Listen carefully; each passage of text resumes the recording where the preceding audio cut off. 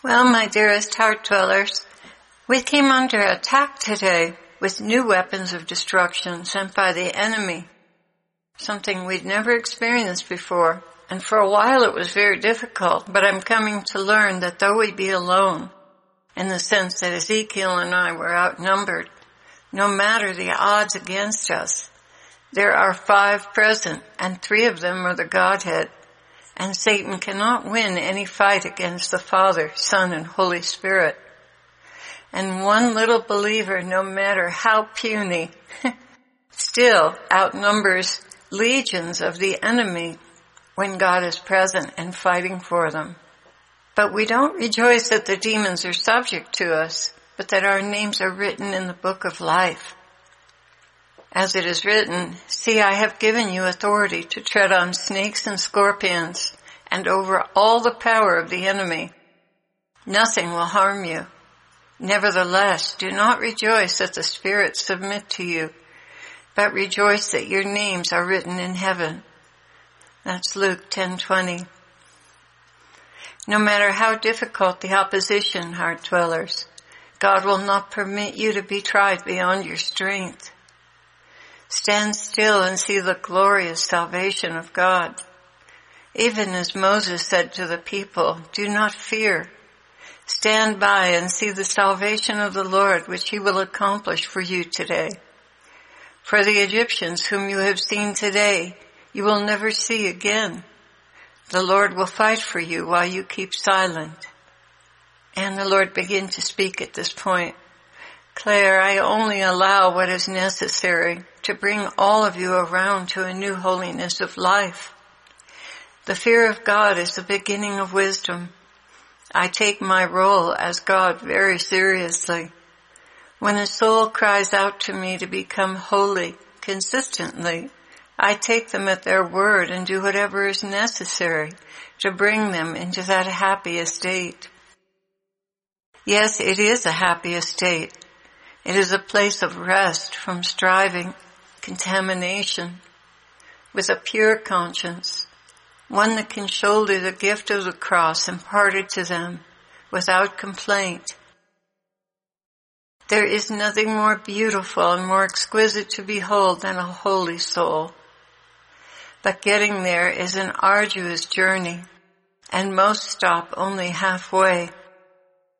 I'm calling you all to go the full 9 yards with me.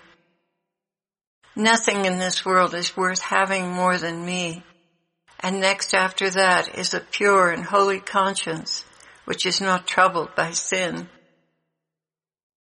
A soul who has chosen the vocation of holiness cannot afford to have any attachments but me. Yes, love for his neighbor, but preferences, opinions, wants must all be aligned with what I am doing in their lives. Jesus, I recognize that I have a terribly long way to go. This is true, but consider you have chosen to be on the way. You have chosen to stay on the way, and that means everything to me. Most souls quit very early on the path because the world's agenda pulls them away from me. They are not taught as young children the things that are most important. Rather, they're pulled in every other direction. Competition, popularity, affluence, power and prowess, beauty. All of these values are worked into children very early in life as they observe their parents, who very often lead them in the paths they wanted for their own lives but failed to succeed at. So to have a soul ready to give up everything for my sake is a rare gift. I take them at their word, and though they have no idea of the cost involved, I lead them steadily up the mountain, sometimes even carrying them.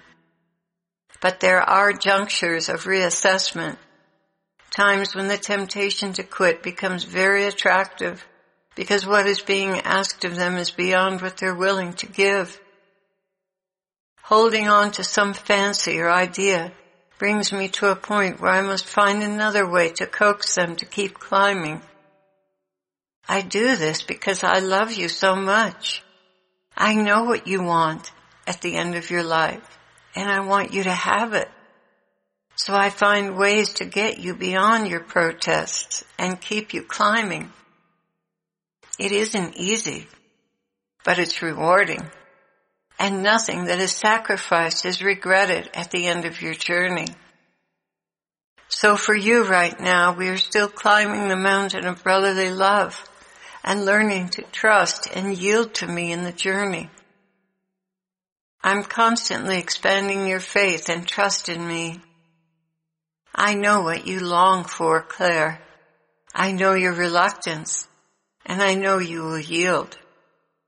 Human nature is an inexplicable and inexhaustible well of conflicting emotions and thoughts, competing for dominance in a life. Yet when I take over, I sort these out and make them work to the soul's advantage. I have imparted so many dormant gifts to the soul at the beginning of their journey. They have no idea the wonder of what lies hidden inside of them.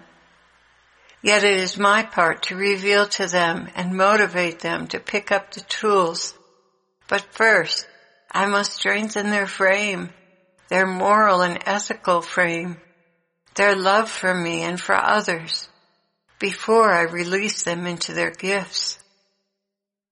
It's a tempering process and requires many trips through fire and ice. Yet the souls that say yes at every juncture of the journey, at the end, shine like diamonds illuminating a murky gray world and bringing hope, inspiration, and a vision of heaven, because they are a likeness of me. It is a vastly immense concept.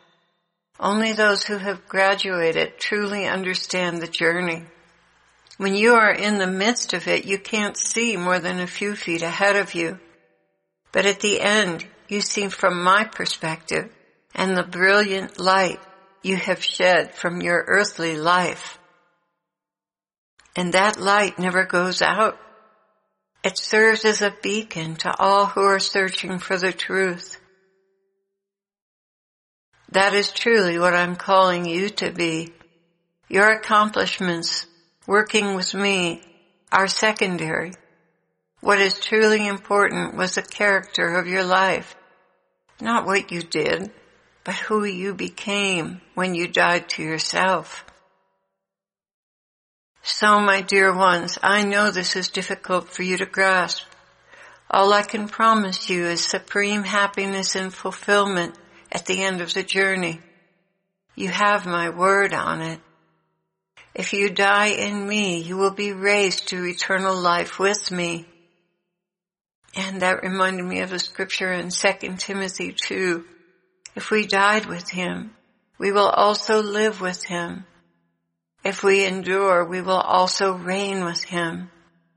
Therefore I endure everything for the sake of the elect, that they too may obtain the salvation that is in Christ Jesus with eternal glory.